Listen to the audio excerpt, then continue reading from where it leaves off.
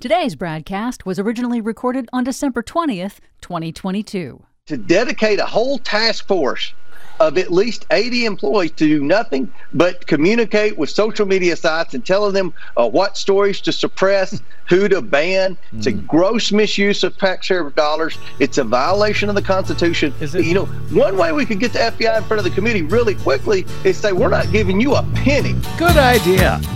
Defund the police, Congressman James Comer of Kentucky. Good thinking. Well, I don't know why I came here tonight. Oh, 2023 is going to be fun. I got the feeling that something ain't right. No, it ain't. I'm so scared in case I fall off my chair. And I'm wondering how I'll get down the stairs. Clowns to the left of me, jokers to the right. Here I am, stuck in the middle with you. Yep.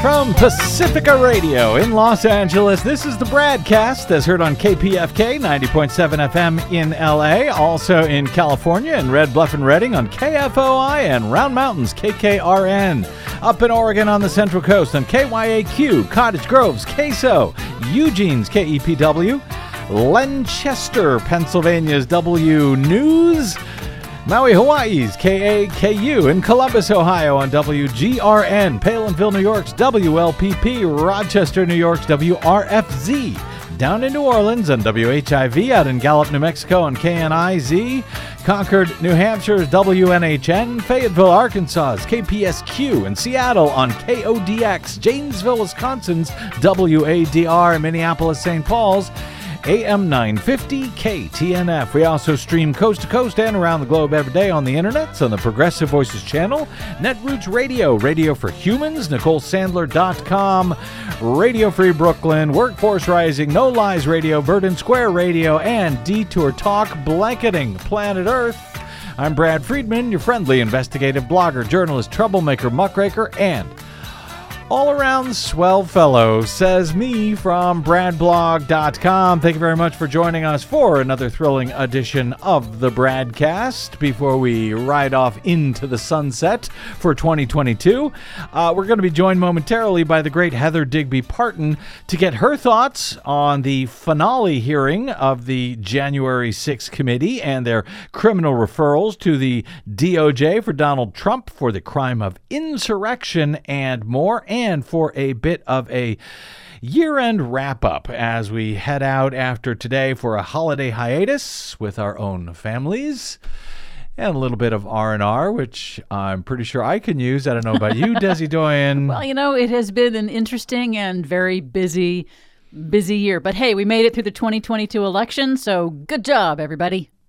Almost made it through. We'll see. There's still a few court cases outstanding, but we will get to that, I suspect, in the new year if they are still ongoing. And of course, Heather Digby Parton has been with us for analysis after every single January 6th committee hearing. So we want to make sure that that happens as well before we get out. As you heard at the top of the show, however, a top Republican in Congress, Congressman James Comer of Kentucky, is now calling apparently for defunding the police. He wants to defund the FBI, apparently, because he, like so many others, have fallen for this Donald Trump nonsense that the FBI was censoring Twitter before the 2020 election in order to rig the election for Joe Biden or something. It is all so much stuff and nonsense, and frankly, I can't see how any of this ends well for Republicans who are dumb enough to play along with it. But since I have begun to see folks on the theoretical left now falling for this Twitter, Trump, Elon Musk nonsense, before I get to Heather, let me clear up at least one point from all of this, lest you find yourself one of those folks on the left who I describe as the contrarian industrial complex, which seems to be easily duped enough these days to pretty much fall for all of the very same right-wing nonsense. To that end, I wanted to get to this on our previous show, but the January 6th committee sort of screwed up all of my plans. And we've got some new information on this story today as well. As Washington Post reported in an exclusive over the weekend, a confrontation between a member of Elon Musk's security team and an alleged stalker that Musk had blamed on a Twitter account that tracked his private jet. That confrontation actually, as it turns out, took place at a gas station 26 miles from LA International Airport and 23 hours after the Elon Jet account had last located the jet's whereabouts. In other words, according to Drew Harwell and Taylor Lorenz of the Washington Post, both of whom were among those suspended by Elon Musk from Twitter recently, supposedly for tweeting out Musk's real-time location, well, Musk, his claims appear to be complete and utter BS. There was no real-time tweeting of his location. This event that occurred that he blamed on this Elon Jet account actually took place 26 miles from the airport and 23 hours after that account had actually said where Musk's jet actually was. The timing and location of the confrontation, according to the Washington Post on Sunday, cast doubt on Musk's assertion that the account had posted real-time, quote, assassination coordinates, as Trump called it, that had threatened his family and led to this confrontation. The confrontation was cited by Musk as the reason for suspending a number of journalists who had simply reported on this story. Police have said little about the incident, but they said they've yet to find any link between the confrontation and the jet tracking Twitter account. That, according to Washington Post over the weekend. Now, in addition to suspending the Elon Jet account, Musk, who used to describe himself as a, quote, free speech absolutist, unquote. That was before he took over control of Twitter. Well, he also suspended accounts from journalists from the New York Times, CNN, other news organizations who were simply covering the Elon Jet account's suspension. Now, one of them, in fact, one of the banned, suspended journalists was Steve Herman.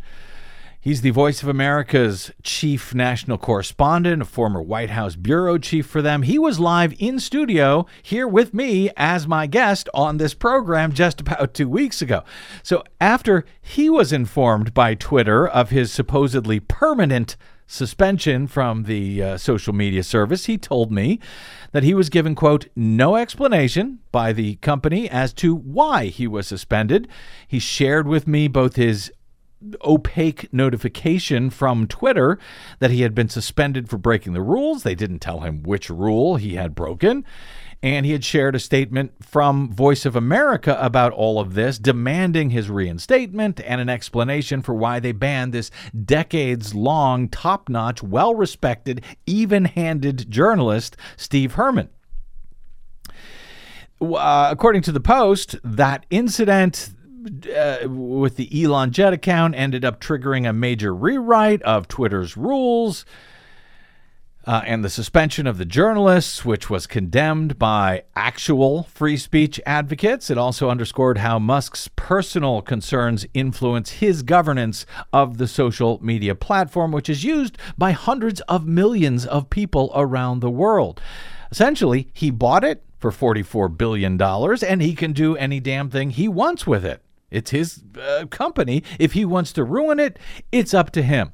The paper goes on to note what they were able to learn about the actual incident that took place. They spoke with most of the witnesses and the person that Musk described as a stalker, as well as reviewing additional videos of the incident, which took place at a gas station in South Pasadena, nowhere near the airport, and hours after Musk's private jet was reported to have landed initially by that Twitter account in question. Now, ended up Twitter 2 days later, over the weekend, Musk ran a straw poll of whether those journalists should be reinstated users voted yes, they should. And after his far right and, sadly too many far left Twitter minions had gone all in for him, he restored those journalists' accounts. And by Sunday night, he was asking his Twitter followers in yet another poll whether he should step down as the head of Twitter, promising he would abide by the results of that poll. Well, the results of that poll are in, and a huge majority of Twitter users wanted Musk to step down by 15 points out of more than 17.5 million votes that were cast. They want him gone. What that actually means and who will take his place and if he'll actually leave, that's unknown because, as it turns out, he's kind of a liar. But we will see. Since the poll, Musk has gone sort of uncharacteristically quiet since it ended. But in any event, today we've got still one more piece of news on all of this from The Guardian this time. They write, Twitter CEO Elon Musk tweeted last week that a, quote, crazy stalker followed a car carrying one of his children in L.A. last Tuesday night, quote, thinking it was me, and that stalker blocked the car from moving and climbed onto its hood. Well, now, a new statement from the local police, according to The Guardian, provides the first official count of what happened. The South Pasadena Police Department has confirmed that an incident involving two vehicles was reported to the police, but they said that a member of Elon Musk's security team is currently a suspect in the investigation, not actually a victim. Well, that's a switch. 29-year-old man from Connecticut told South Pasadena police Tuesday that a driver in another vehicle had confronted him in a parking lot, accused him of following him on the 110 freeway, and then struck the man with his vehicle as he was leaving the parking lot. So who knows what actually went on in this incident? But suffice to say, it does not appear to be anything like what Musk characterized it to be before he started banning journalists for something that had absolutely nothing to do with any of this. They were simply reporting on what Musk had said he was doing to this Elon Jet account. And all of that, before folks both on the right and in the left's contrarian industrial complex were just all too willing to sort of throw in with this Elon Musk, just the way they threw in with Donald Trump, both of whom are incredible liars. So I guess these folks on the right and, yes, some on the left must like getting played by these liars at this point. I don't know. If time allows, we'll get Heather Digby Parton's thoughts on that story at year's end. And, more importantly, I think, the January 6th committee's criminal referrals for Donald J. Trump and the madness we all get to look forward to in Congress as the 2023 session soon gets underway. Are you excited, Des? Republicans taking over the House? Not really.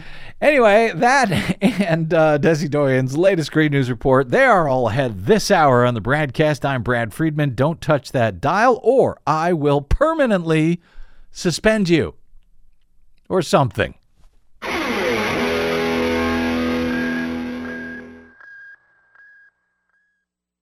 Hey, this is Brad. Please consider supporting whichever progressive media outlet is serving you. Most, just like us, do not receive corporate or political support. We all need your support to counter the powerful corporate media echo chamber. From Desi Doyen and myself, thank you. You're listening to an encore presentation of the BradCast.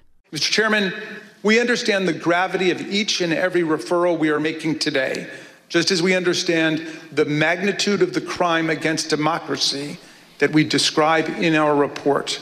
But we have gone where the facts and the law lead us, and inescapably, they lead us here. Accordingly, Mr. Chairman, in light of these facts, I ask unanimous consent that the chairman be directed to transmit to the United States Department of Justice relevant Select Committee records in furtherance of these criminal referrals.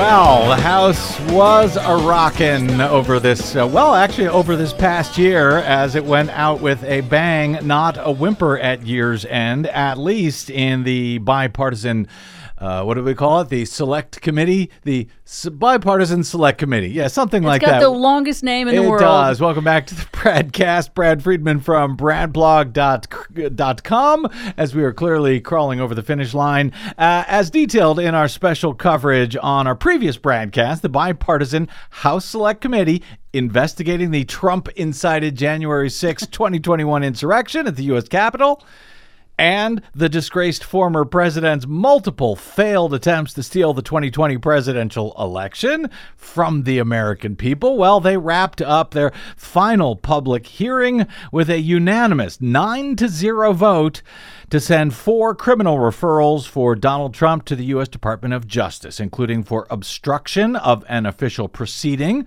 for blocking the peaceful transfer of power at the joint session of Congress on January 6, conspiracy to defraud the U.S. for his efforts to block Joe Biden's victory by lying about fraud to the American people, despite being told by all of his top White House legal advisors and his own DOJ that there was no evidence to support his false claims of election fraud, conspiracy to make a false statement to Congress, that for participating in the scheme to send phony certificates in support of fake electors on January 6th, and insurrection for inciting, assisting, or giving aid or comfort to those attempting to overthrow the United States government. Perhaps the most serious of the 4 charges, if only because it's so rarely enforced and would prevent Donald Trump from being eligible for future federal office if, in fact, he is both indicted and convicted of that charge someday.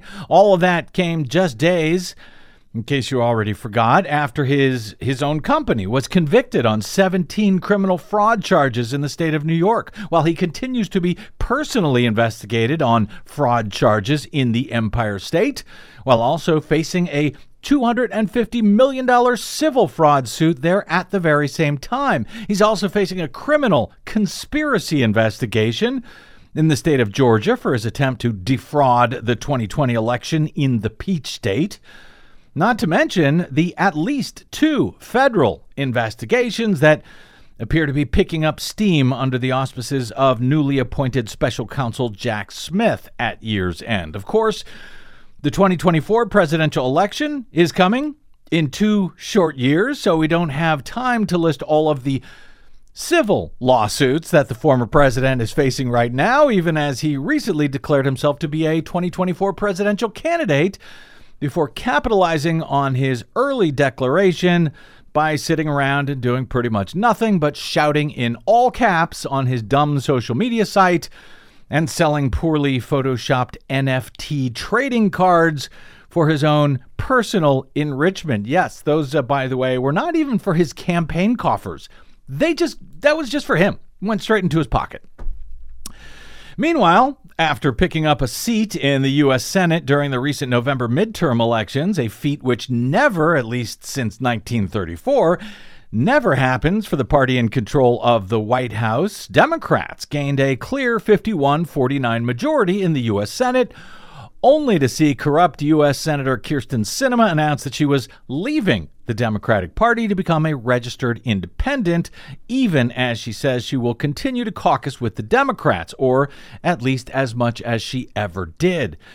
At the same time, Republicans won back a majority in the U.S. House during the same midterms, if barely, with a slim enough margin and enough far-right MAGA loons in their caucus that it's currently unclear whether or not they'll even be able to select anybody as their House Speaker next session, much less their supposed caucus leader, Kevin McCarthy, who thinks he will be elected as the new House Speaker. And, of course, as all of this plays out at year's end, the now second richest man in the world, Elon Musk, seems intent on blowing up the social media world and becoming the nation's newest Donald Trump, if measured only by the contest for who will become the globe's most obsessively, egomaniacally, thin-skinned, obnoxious right-wing liar on the internets, as we praise our constitutional founders and their foresight in including Article 2, Section 1, the requirement that, quote, no person except a natural-born citizen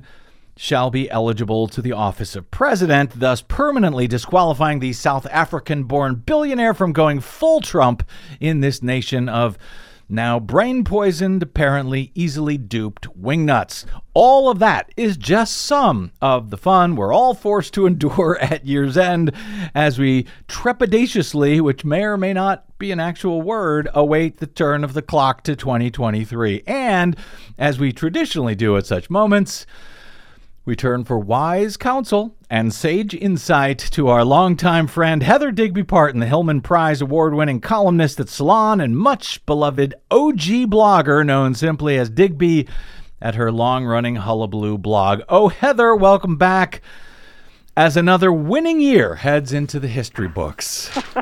Thanks for having me. I appreciate it. A caller on our program, Heather, just after the January 6th committee held their finale hearing, voting for those criminal referrals to the DOJ for Trump, for insurrection, etc., had felt that all of that was meaningless because nothing would ever actually happen to Trump because, as the caller characterized it, nothing ever happens to any of these people. He cited Hillary Clinton, for some reason, who, as it turns out, didn't do anything to be thrown in jail for, and George W. Bush, who absolutely did do something to be thrown in jail for, but was never held accountable for anything. So I do understand the frustration and cynicism from folks, but with all of that in mind, Heather, A, am I wrong to think that things actually will work out differently this time, unless, Donald Trump dies first, that there will be accountability for him? And B, if I turn out to be wrong on that, what would be the consequences in this nation of not bringing accountability for this guy? Those are like two huge questions. Yeah, they are. I was just going to say, wow. I'll sit back. You take the rest of this. I'm exhausted, I'll Heather. just go on for the next hour. Please do. You guys don't Go mind. ahead, yeah. Well, as for the first question, whether or not I think that anything's going to happen, I honestly don't know. I mean, it just seems there's so much piling onto him. We did see, as you pointed out, one jury just return a guilty verdict on all counts on the Trump Organization, and they got a plea deal from his CFO. So that's one thing that has happened. Now, it doesn't add up to a lot of penalty for him, but, it's still, the Trump Organization was just convicted of fraud. So, I mean, that is something. And you rattled off all these other legal, problems that he's facing. It seems unlikely that none of those are going to end up with some kind of sanction against Donald Trump. Having said that, the big ones that we're talking about, the big federal cases, particularly the Mar-a-Lago documents case and this January 6th case, which they're clearly already investigating in depth. It seems to have speeded up since they named the special counsel, and they're hauling in, former White House counsels and what have you to grand juries. Those two big cases, I'm still not sure of. I don't know. I mean, I think it could go either way, to be perfectly honest. I mean, it's hard to make cases against people in these situations. It seems like the Mar-a-Lago case, it should be a slam dunk. I mean, the guy had the documents, they found them there, and he claimed he didn't. And, I mean, these are not, that's not a difficult case to prove, but it may be that they think that it may not be worth it for some reason, that perhaps this particular crime won't add up to what the other big crimes might add up to, and they don't want to do it. I don't know. There's a lot that goes into those kind of of decisions. That cynicism, though, from that caller, I get it. I do understand me too. that. Hey, we're protecting ourselves, Brad. I mean, maybe so. Yeah. We've all been through so much. I mean, remember the whole thing? It's Mueller time, and we were waiting for time and time again. We've been waiting for something and you look at Donald Trump's whole life, and he's been evading accountability from the very beginning for anything he ever did. And he did a lot of things, and he's been getting away with it his whole life. And this is just sort of the story of him, I think, ultimately, when you get down to it, is that this has been a very lucky guy and a guy who just managed to squirm out of his problems time and time and time again with the help of some other rich people, including his father. But having said that, that I get the cynicism. Mm-hmm. I feel a lot of it myself, and I often say, hey, I'm not putting any money on this because we've been here, and I don't know what will happen. But I do think, and this was something I've been writing about recently, is that I think that part of the reason why he has, since he's been in political life, that he's gotten away with things, is that there's been this belief that somehow he was going to be held accountable by the people at the ballot box. Mm-hmm. And actually, that happened. Right. He was held accountable. The problem is, as we all know, that there's this spillover effect of everything that goes on with him, to that now that, talk about cynical, look what he's done to the Republican Party Mm-hmm. and the Republican voters, who now believe that the entire system is rigged against them. You had the incoming chairman of the House Oversight Committee saying on television this week that that they want to defund the FBI. I mean, what? Yeah. I mean, yeah. so this is what that belief that the people would hold him accountable, which they did, Mm-hmm. and they did it in 2018 and 2020, and frankly, they did it again in 2022. Right. Has resulted in this other thing happening, this deep kind of cynicism and conspiracy theories and all the rest of it that's happened on the right as a result of the kind of person that he is. So whatever reluctance these people had to holding him literally to account, by the way any other citizen would be held to account, looking back, I think is a mistake. Just as I think it was a mistake that they didn't, that they pardoned Richard Nixon. When you do this, the message that you send to people is it's more than just the accountability for the acts themselves. It's this whole cynical thing that takes place. And we've sort of talked about that before, that, sort of without letting Richard Nixon off the hook the way they did, I don't know if you get to George W. Bush, and then without letting George W. Bush off the hook, I don't know if you get to a Donald Trump. I shudder to think what will happen if Donald Trump is actually left off the hook here. Exactly. What next at that point? Well, I mean, full-blown, tyranny, I think. We're that close to it anyway. And I'd like you to meet a guy named Ron DeSantis to know exactly how he wants to go about doing that. I mean, this is just not, the idea that the people, yes, it's the ultimate power, right, to turn him out of office. But nobody anticipated that this guy was going to say, well, they should have, because he indicated it back in 2016, that he would just simply say, no, the people didn't turn me out of office. I didn't lose. It's all cheating, right, and they stole it from me. And so that kind of accountability doesn't have the strength that it should have in a normal, healthy democracy. And so we're looking, hopefully the powers that be in the federal government, as well as, in every other place where there are these legal issues that mm-hmm. are pending, that they will realize this, that, the idea of having this fallback, well, he's going to lose the election in 24 and then we'll be done with him, which is certainly what I think the Republicans are thinking, right? I mean, well, we don't want him to get the nomination, but if he gets it, well, then that'll be that and we'll be done. That's just not working. Yeah, I think they've made that mistake before, I seem to recall. But they certainly do enjoy making money off of him. Yeah. That's worked out very well for them. Before they ride off into the sunset, Heather, your thoughts quickly on the January 6th committees, on their criminal referrals, as they wrap up what I see, at least, as easily the best and most productive congressional committee that I have ever seen. By far, no contest in my lifetime. Oh, totally agreed, and particularly when you see them in the context of our current political circus.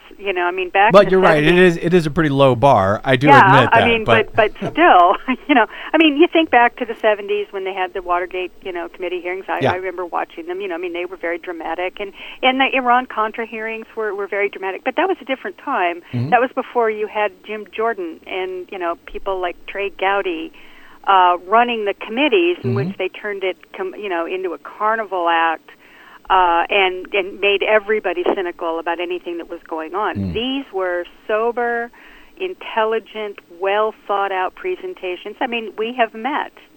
Mm-hmm. The three of us have been here together after every one of the hearings throughout the year. Yeah. And each time, I think, we were, if you go back and look at what we were talking about, we were really very, very impressed with the way that they put that whole thing together. And I think it made a difference. I know there were people going into the election in 2023 that thought, it was all a big waste of time, and there was a lot of naysaying against Democrats who were talking about democracy and, the big themes that were emerging out of these hearings, the threat that we were really facing to the very structure of our political system. And I think they did a marvelous job, and I think that people were affected by it, and maybe affected by it ongoing. I mean, I don't think the referral to the Department of Justice that they announced will be a determining factor for the Department of Justice. At least from what I understand, they don't do that. They're going to make the determination based on the evidence that they have. Mm-hmm. But nonetheless, the seriousness of that, the historic nature of it, and the fact that Donald Trump was referred by a congressional committee that I think everyone agrees, except for the most far-right wingnuts, was a very sober and serious endeavor. I think that will make a difference for 2024 too, as we're going through whether Trump, whether it's part of Trump's fight for the nomination, or if he wins the nomination, if he goes into the general and runs against the Democrats. I think that they've made a big difference, and just on a historical basis, I don't think there's ever been anything like it. Also, we've never had an insurrection like it. So. Well, exactly, true, and true. also, speaking of insurrection, I mean, I don't know, it won't be a determinative factor, as you note, Heather, as far as whether they bring charges or not, but the fact that.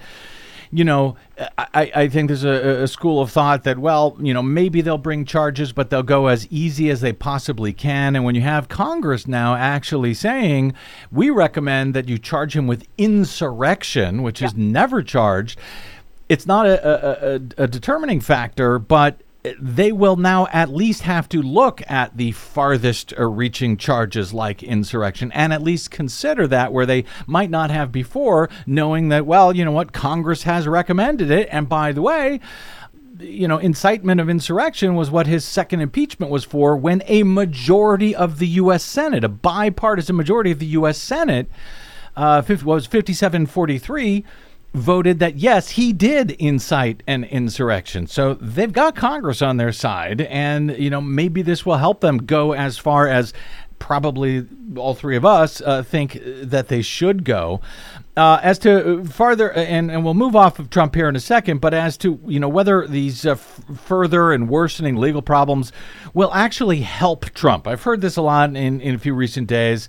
I read one of your pieces over at Salon this week that it seems like you seem to agree, actually, with Donald Trump himself. He wrote on social media in response to the January 6th committee, quote, "These folks don't get it when they come after me. People who love freedom rally around me. It strengthens me. What doesn't kill me makes me stronger." I think that might have been true at one time. I don't really know if that's true anymore, Heather.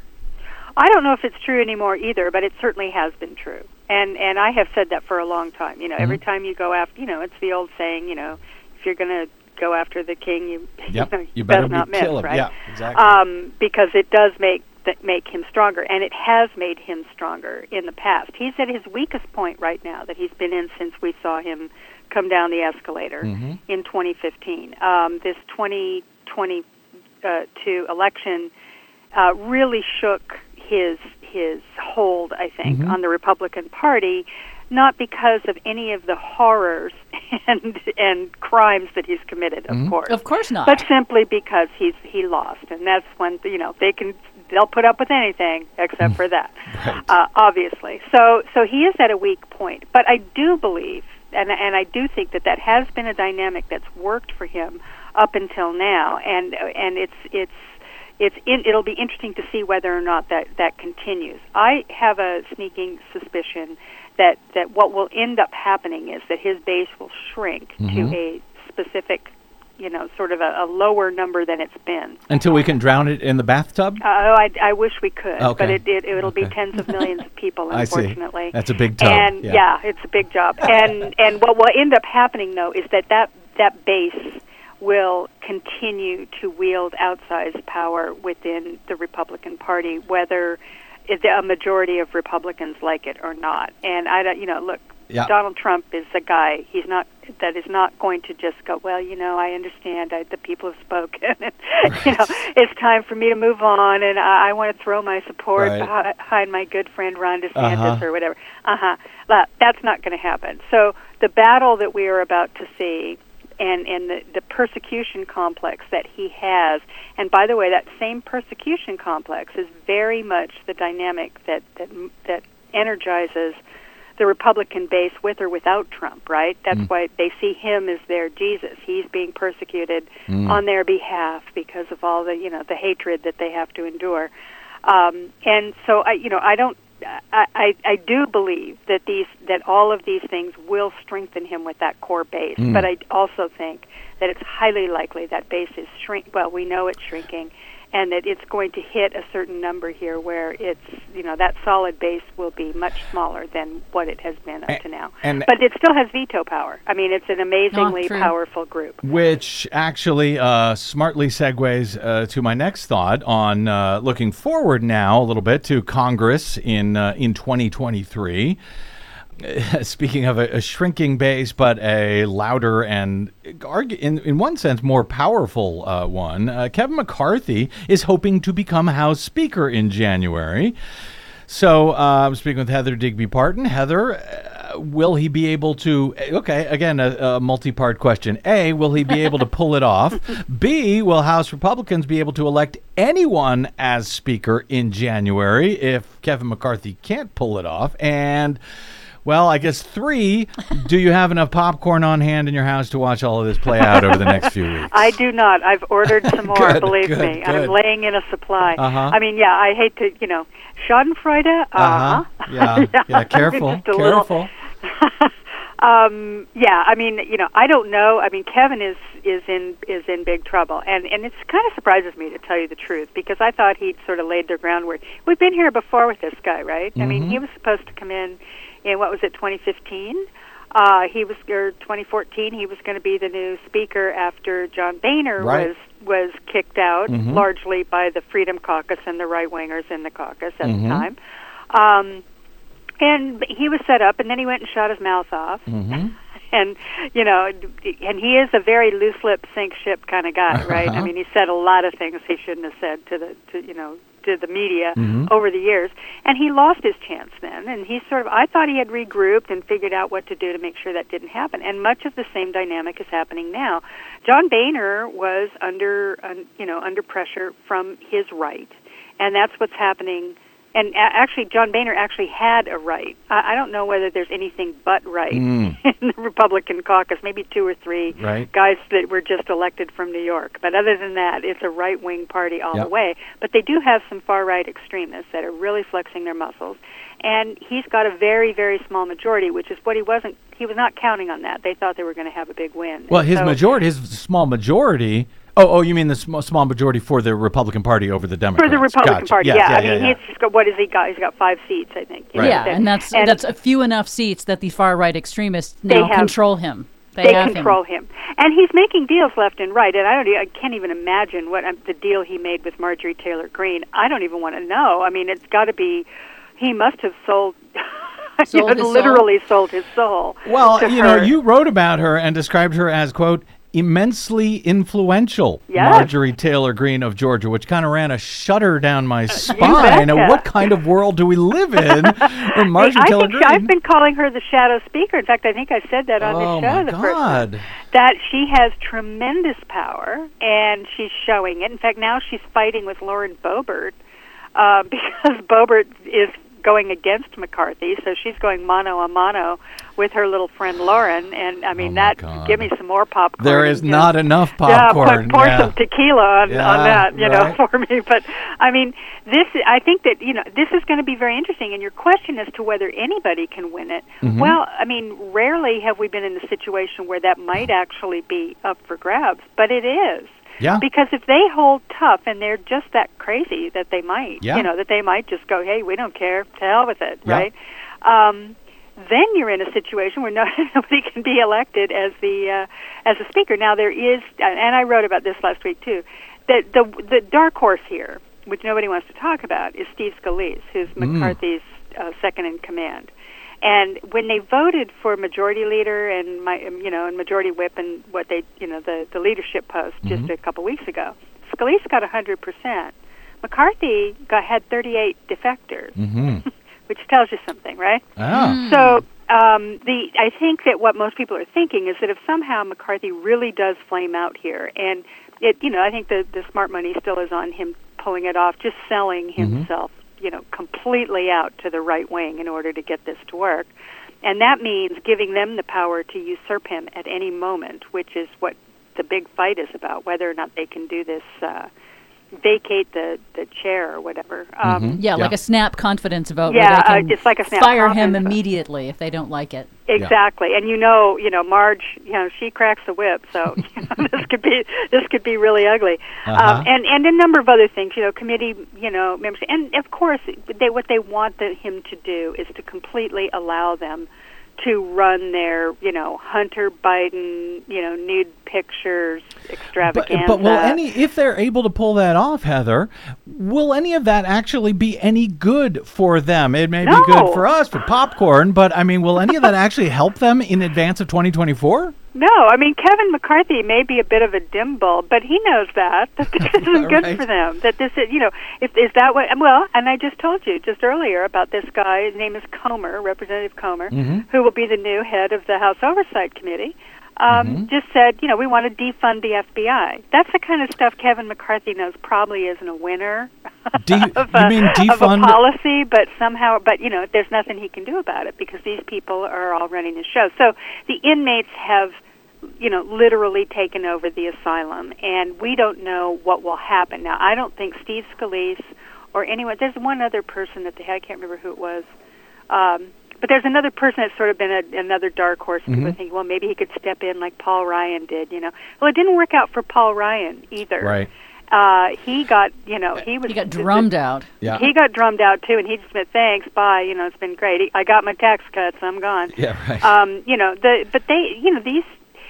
There is no winning on this. I don't even know why McCarthy wants the job. To be honest, it just seems crazy to me. But I think that there is a possibility that if Scalise or something like that doesn't work out, if Kevin can't do it, that we are stuck in this situation where somebody's got to have to get some Democratic votes to win, and that this could be so fascinating. It could be the best because that's the scenario that Kevin McCarthy is whispering in everybody's ear is the dark possibility here if he doesn't get what he wants, which is that this is a 5-vote margin that the Republicans have.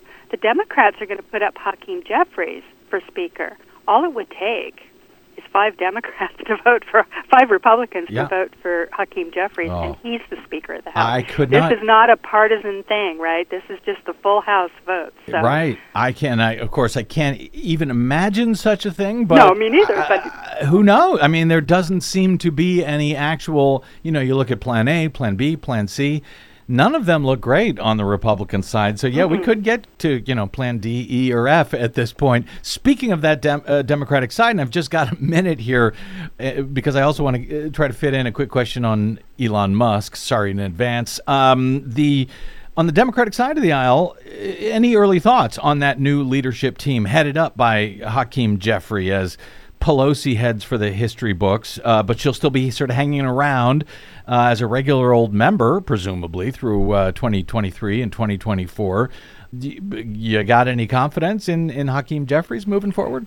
Well, I don't know. I know he's been, speaker in waiting for quite some time, so presumably he's been watching and learning, one hopes. This leadership team, I was shocked that there wasn't, a bigger fight, to tell you the truth. You mean to stay on board, or to who would be the new fight leadership? for the leadership. Right. I just thought there would be, some. I am, Nancy Pelosi continues to astonish me because basically this was the leadership team that she anointed and said, "Here are my, this is my heir. These are the heirs to the throne." And I thought, well, no, that's not going to happen. There's going to be a big fight. There's a bunch of people who are, waiting, and Hakeem Jeffries.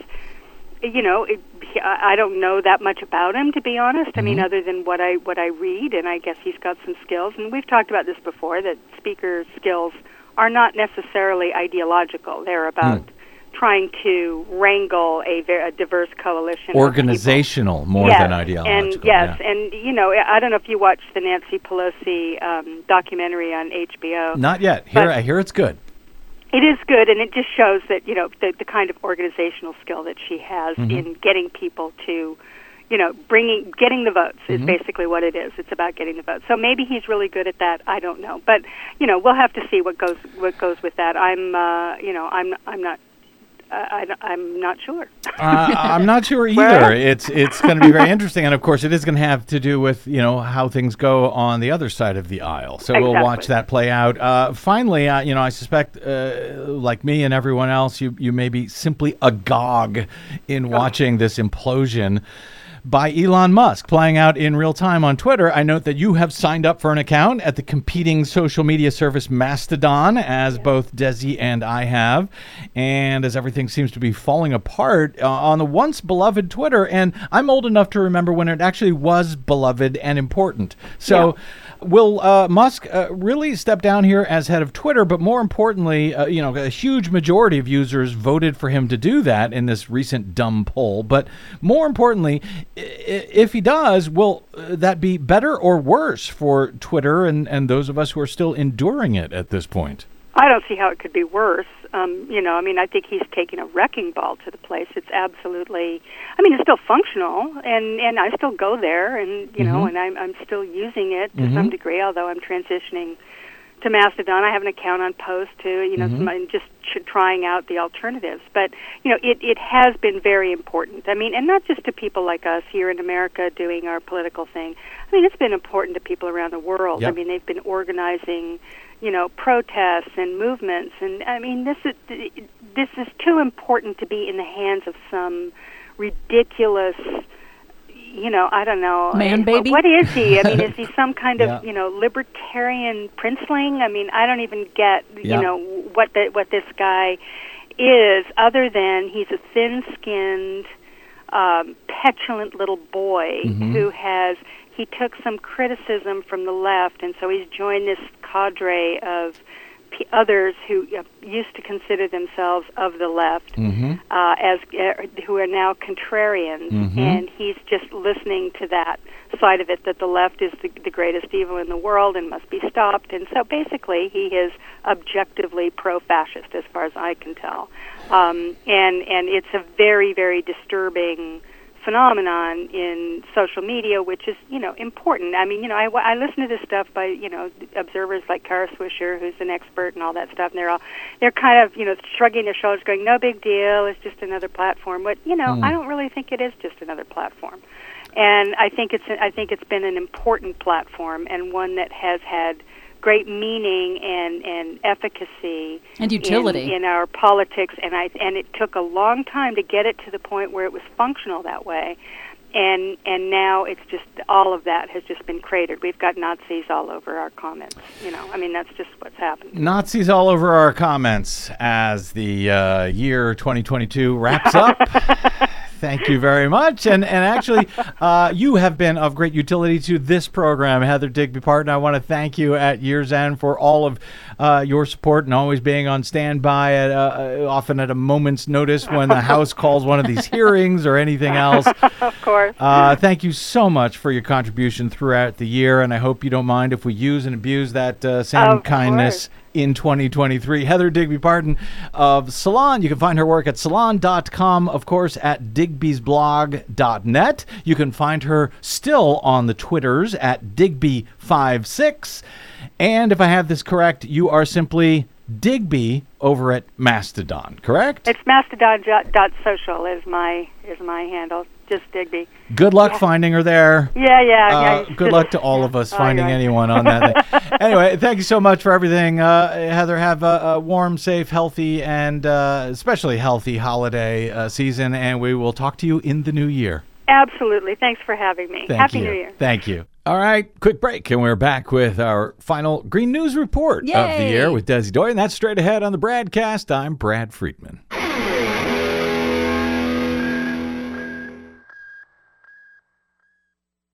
The BradCast and the Green News Report are 100% independent, 100% listener-supported. But we can't do it alone. We need you. Please help us bring real facts to listeners at independent stations around the nation. Please drop by bradblog.com/donate. That's bradblog.com/donate. And thanks.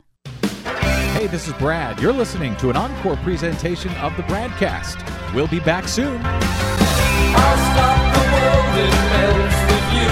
Well, Desi Doyen, it's the holiday season, our last Green News Report of the year. Yes. I'm sure it's another one of your giddy, happy, bright holiday songs. Look, I don't make the news, I just report on it. As she does on our latest Green News Report.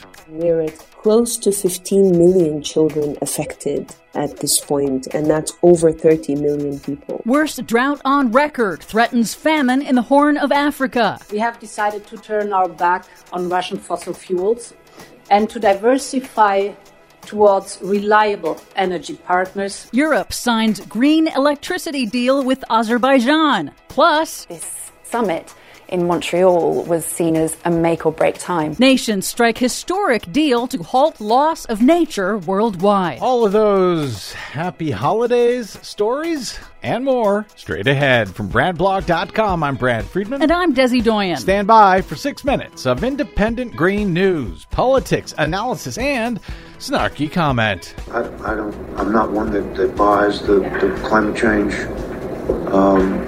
There are those of us that don't buy it. Well, that's okay, Texas State Senator Brian Hughes. We know you're already bought and sold by big fossil fuel. This is your Green News Report.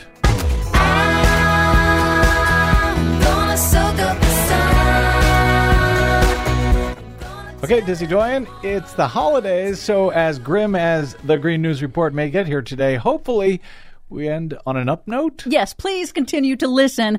The good news comes soon. We'll see. But first, the bad news. Relentless, severe drought is threatening famine in the Horn of Africa. A new NASA analysis finds that the region is experiencing its longest and most severe drought ever recorded in 70 years of record keeping that has decimated crops and livestock. The United Nations is calling for a surge of international aid, warning that millions are facing an acute and deteriorating food security crisis in Somalia, Kenya, and Ethiopia, driven by high food prices caused by Russia's war on Ukraine, internal political strife, and the record-shattering drought intensified by man-made global warming. Here's Rania Dagesh Kamara, UNICEF's Deputy Regional Director for Eastern and Southern Africa, in an interview with NPR. It looks different to most crises that I've seen in the last 22 years in the region. It is the front lines of climate change. It is 5 failed rain seasons, which we've never seen in this part of the world,